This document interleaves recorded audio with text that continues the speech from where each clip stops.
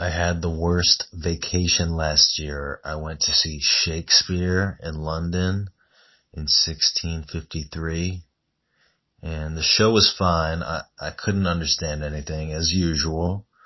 But after I went back to the stage to meet the bard himself, he was so annoying. He kept pinching my ass, talking about how ugly my clothes were and trying to fondle my penis with his mustache.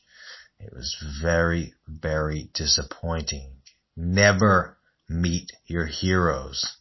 It's like meeting an unwashed Andy Dick.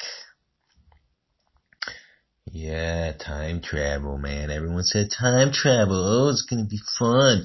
You're gonna get to see the past. You're gonna get to meet all these historical figures. Well, guess what they didn't talk about? They didn't talk about how it makes you infertile. They didn't talk about how it makes your nipples 7 times larger, so that you need nipple holsters. And they didn't talk about how most famous people are assholes. Fucking time travel.